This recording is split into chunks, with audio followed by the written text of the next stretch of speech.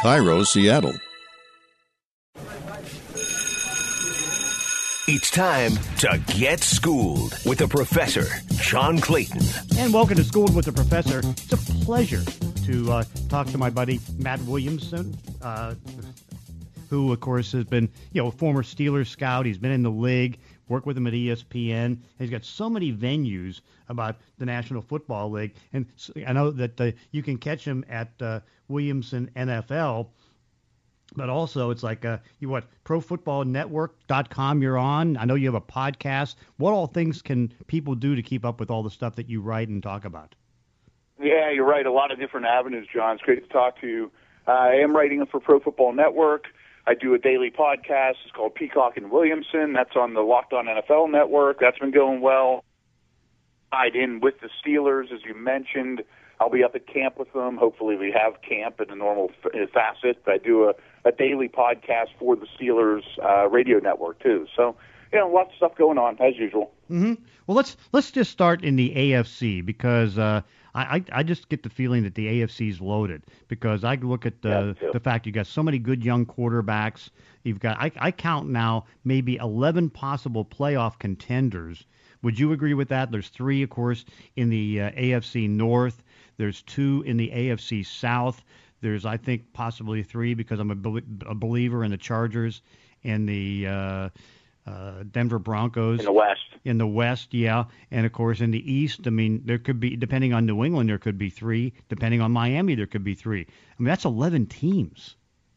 Yeah, I agree with that. I think, the opposite side of the coin is I don't think the Jets are ready. I don't think Cincinnati's ready. Jacksonville, I don't think that division's very good, even though the Julio buzz. But I don't think Jacksonville and especially Houston are ready to take that step. And I'm not very high on the Raiders. So, yeah, even with 7 teams eligible this year and a 17-game schedule, I think all those teams you mentioned, especially if Denver can find a quarterback, which I don't know if that ship sailed or not. You'd be more doubt him than me. But I think, all those teams you mentioned certainly could be postseason type of, candidates. And maybe even 4 or 5 of them could be Super Bowl contenders. Mm-hmm. Yeah. In fact, I'm kind of wondering right now, because I really like what George Payton has done with the Denver Broncos. I mean, he really fixed the defense up, because last year the defense gave up 27.9 points a game. It was 21st in the league in yards allowed, and it had talent in the secondary, but it just couldn't stop anybody. And so now he goes out and he gets 2 veteran cornerbacks who've come in there, Kyle Fuller, Ronald Darby, and then he goes out, he brings back Kareem Jackson, he pays Justin Simmons, he drafts Patrick Surtain. I mean, that's pretty good. I mean, I think that's the best secondary in football right now. I 100% agree. I mean, they almost have too many good corners, which is a luxury that no other teams have. You didn't even mention, they got nothing from Von Miller last year. Yeah. I mean, he's going to be an upgrade of what they played with. I don't know if he'll be Von Miller of old. And I really think Vic Fangio, maybe the jury's out on him a little bit as a head coach, but as a defensive guy, there aren't many better in the league. And you look at the offense, too. Those young skill guys they have are very impressive. Mike Munchak's offensive line's coming along well. So I think it's a really interesting team. And, the 2 quarterbacks they're picking from now couldn't be any more different. Teddy always keeps his games close and checks down and is conservative, in my opinion, to a fault, where Drew Lock kind of has the Jameis Winston mentality and style of play. But if he can reel it in a little, they'll create big plays with his style of play. Yeah, and of course, I mean, the one thing is that that they're if they would ever consider trading Aaron Rodgers in Green Bay, that's the team that probably will scoop him up, because his fiance is over in Boulder, Colorado. I mean, even though their grades on Pro Football Focus last year were bad because they were so young and dropped too many passes, but now they came back as a pass receiving core that ranks 6th in the league, which is certainly something better than Aaron Rodgers has been with in the last several years. How would you, John, rank them against the Chiefs if they were able to pull that kind of trade off? I think they'd be neck and neck. Yeah, if they pull that trade off, because also add to the fact that they have the fifth easiest schedule in football, because they're playing the fourth place schedule, and they've got a game against Jacksonville, Houston, New York Jets, and that's something that you can't say for Kansas City or all the other teams in the AFC West. So it's like the easy schedule. In fact, some people think if they can get the trade done by the first of the regular season, which is probably unlikely, they could go 11-0. Wow. I mean, it really is the one missing piece. And you even hear Deshaun Watson's name thrown around with them a little bit, too. I mean, obviously there's things that are prohibiting that from happening. But if they could even get average quarterback play, I'd be really interested to see where they would be. Yeah. Let's go in the division that you know the best, which is the AFC North. How do you kind of stack that up? I think the Bengals are still clearly 4, although I do have more hope for them than maybe others do. I mean, their defense was very injured last year. I think that'll come back. I think the offensive line's not as big a problem as people think, and I think Burrow's going to be a star. So I think the Bengals are a good last-place team, if there is such a thing. Pittsburgh's probably 3, and, they're my team I'm closest with, of course, and I think this is somewhat of their version of a rebuild, but I still think they're a playoff contender. I think they're really preparing for a year from now when they have a lot of salary cap space, which is rare for the next quarterback, whether that's a rookie or Derek Carr or whomever. There's a lot of different options. But I think this year is all about preparing for the next quarterback and having a really soft landing spot for whoever that is. And then I'd say Cleveland and Baltimore are going to battle it out. I mean, Cleveland, to me, has a really, really impressive roster. I think their coach is 100% legit. But there is an art to learning how to win in this league. And clearly Baltimore and Pittsburgh understand that, the rigors of the league, the travel, expectations. Will the Browns take a step back, or are they to that point now after winning a playoff game that they're ready to do it? And I think Baltimore is just pretty much as good as they've always been and are not going anywhere away. And, we mentioned Super Bowl contenders. I could see Cleveland and especially Baltimore, contending for Super Bowls. Where do you put Ben Roethlisberger right now? Because clearly he struggled in the second half of the season after going 11-0 and didn't look the same. I know he was coming off the elbow injury from actually the Seahawks game that I was covering 2 years ago. But where do you kind of put Ben right now? And is this going to be his last year? I really think it is going to be his last year. He had a meeting with the Rooneys and Kevin Colbert and Tomlin, and it took somewhat of a pay cut to come back this year, a more Steeler-friendly deal. But I really think the crux, and no one's told me this is just a hunch and being close to the organization, but I think the crux of that conversation was, Ben, we'd like you back, but you need to play our way. We have a new offensive coordinator. We need to bump up our percentage of play action and jet motion and things to help the quarterback, and we'll get you a running back that's actually a quality player. We'll get you your Terrell Davis for the end-of-career Elway comparison is the one I use a lot. I think he's better than ever above the shoulders, to be very honest, but what worries me is the amount of time that they got rid of the football. And you saw this a lot with, Eli at the end of his career. Those old guys don't like to get hit, especially as the season goes on. And while he looks great now, and I was down at minicamp, and he throws the football really well right now, the older guys really worry me when it gets cold and they got 12 games under their belt that year and their body's hurting, and will he stand in the pocket and deliver? That I'm not sure about. Yeah, of course, the one thing is, how much of it was a scheme problem last year? Because they just threw so short. Mm-hmm. Well, that's kind of a chicken or egg conversation. Yeah. I mean, if he were to stand in the pocket and drive out routes and intermediate throws, would they have called so much? You know what I mean? The teams will tell you what they think of their quarterback by how they divide the offense. And I think that was pretty telling, that they didn't love their protection. They didn't have a running game. But a huge problem that they lacked, that was a problem last year, was nobody feared the deep ball, because people would just crowd the line of scrimmage and eliminate the run game, which wasn't really there, and tackle after the catch. And he never made them pay over the top. And when they took shots downfield, they were always go routes to Claypool down the right sideline. There was a lot of areas of the field they just didn't attack well or attack at all. They became too easy to defend. My big worry, I guess, for the Steelers is the fact that too many changes on the offensive line. I mean, Marquise Pouncey retired. They lose Matt Feeler. Alejandro Villanueva goes to Baltimore. I mean, they could have as many as 4 new starters on that offensive line. And how good can they be? It's certainly a worry, and few teams have had the Steelers' continuity on the offensive line over the last 5-8 years. Pouncey, DeCastro, the guys you mentioned, Ramon Foster.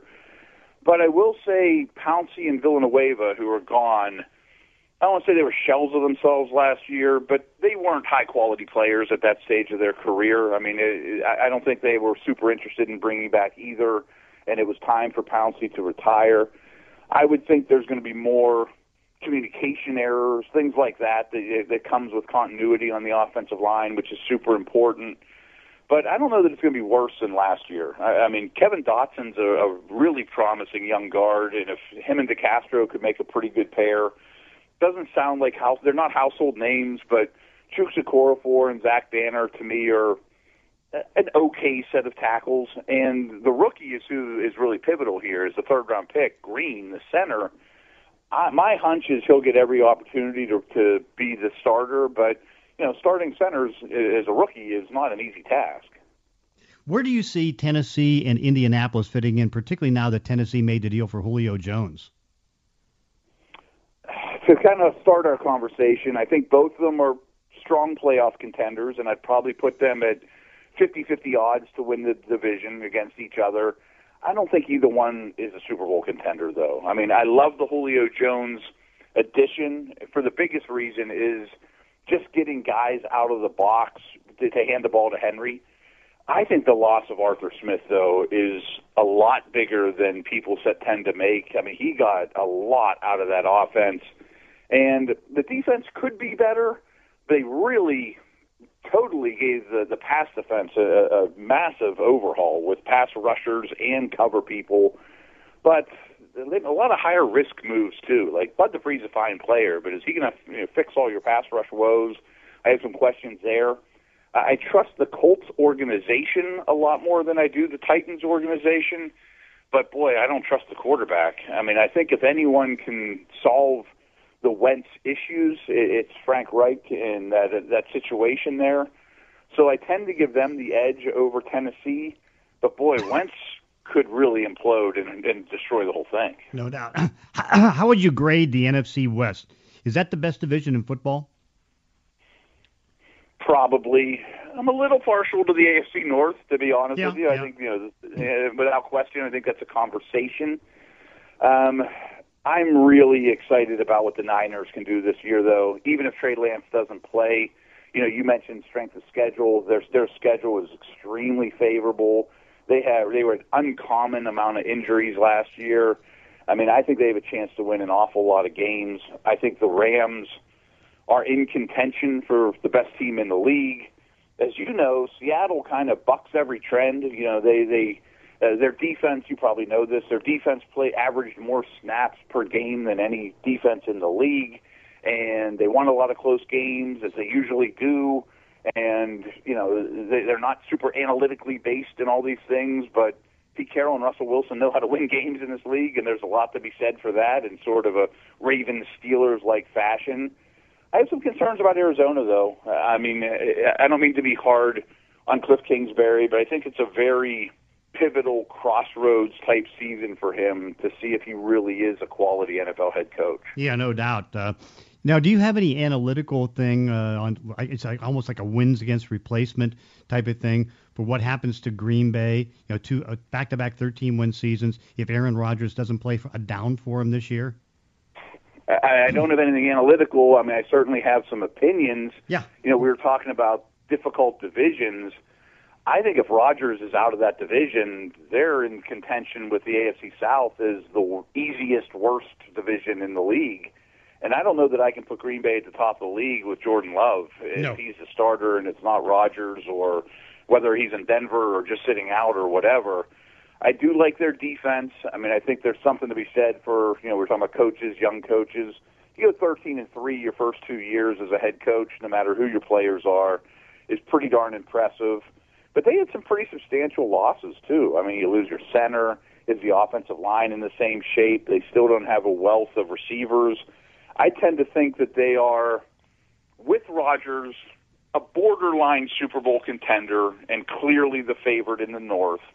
Without them, I think they're, is probably behind Minnesota in the division, and certainly not a Super Bowl contender. I would expect a lot of growing pains from Love. With Drew Brees retiring and the 8 or so guys that they cut because they get under the salary cap, where do you put the New Orleans Saints?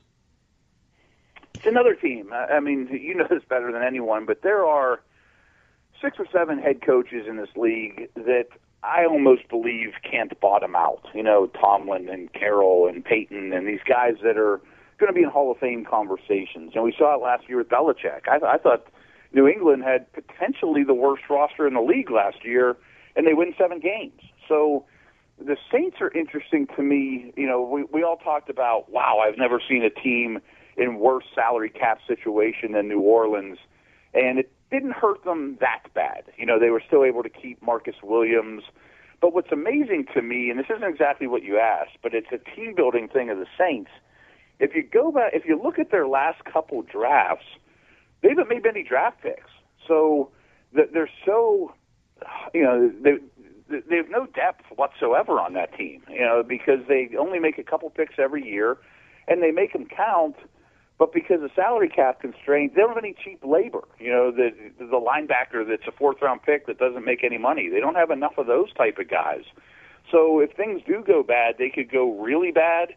I still think Peyton keeps them highly competitive. I hope it's Winston and not Hill. I still have hope for Jameis, and I think Hill is just more of a distraction than has true value. And finally, Tampa Bay brings all 22 starters back from the Super Bowl. The last team to do that was the Steelers back in 78 going on 79, and of course they won the Super Bowl. Can they repeat in Tampa with the Super Bowl? Sure. I think that's a very well-coached team, especially the coordinators, to be honest with you. I mean, Leftwich and Todd Bowles, I think, are tremendous. And could Brady fall off a cliff? Absolutely. But they have so much around him that I think that he could even take a step back and they'll still be highly competitive. I do think it's a little bit too easy, too much of a shortcut to just say, wow, they're the best team in the NFC. I don't think it's by a slam dunk. I think they're the best team in the South, but it wouldn't shock me at all if the Rams have a better season, maybe even the Niners. Coach, you can follow Matt Williamson at Matt Williamson NFL or at Williamson NFL. At Williamson NFL. Yeah. Williamson NFL. And, of course, you can read him on ProFootballNetwork.com. And, of course, give everybody, again, where you can find the podcast. Yeah, you can search for it anywhere. It's called Peacock and Williamson. We come out every day. But the easiest thing is just follow me on Twitter. I post all that stuff. Okay, that sounds good. Hey, Matt, thank you so much for joining us on Schooled with the Professor. Absolutely. It was fun. And that does it for this week's podcast. In between episodes, you can follow me on Twitter at Clayton ESPN. If you enjoy these weekly one-on-one conversations, consider leaving a review on iTunes or wherever you're listening to the show. Thanks for listening. See you next time on Schooled with the Professor.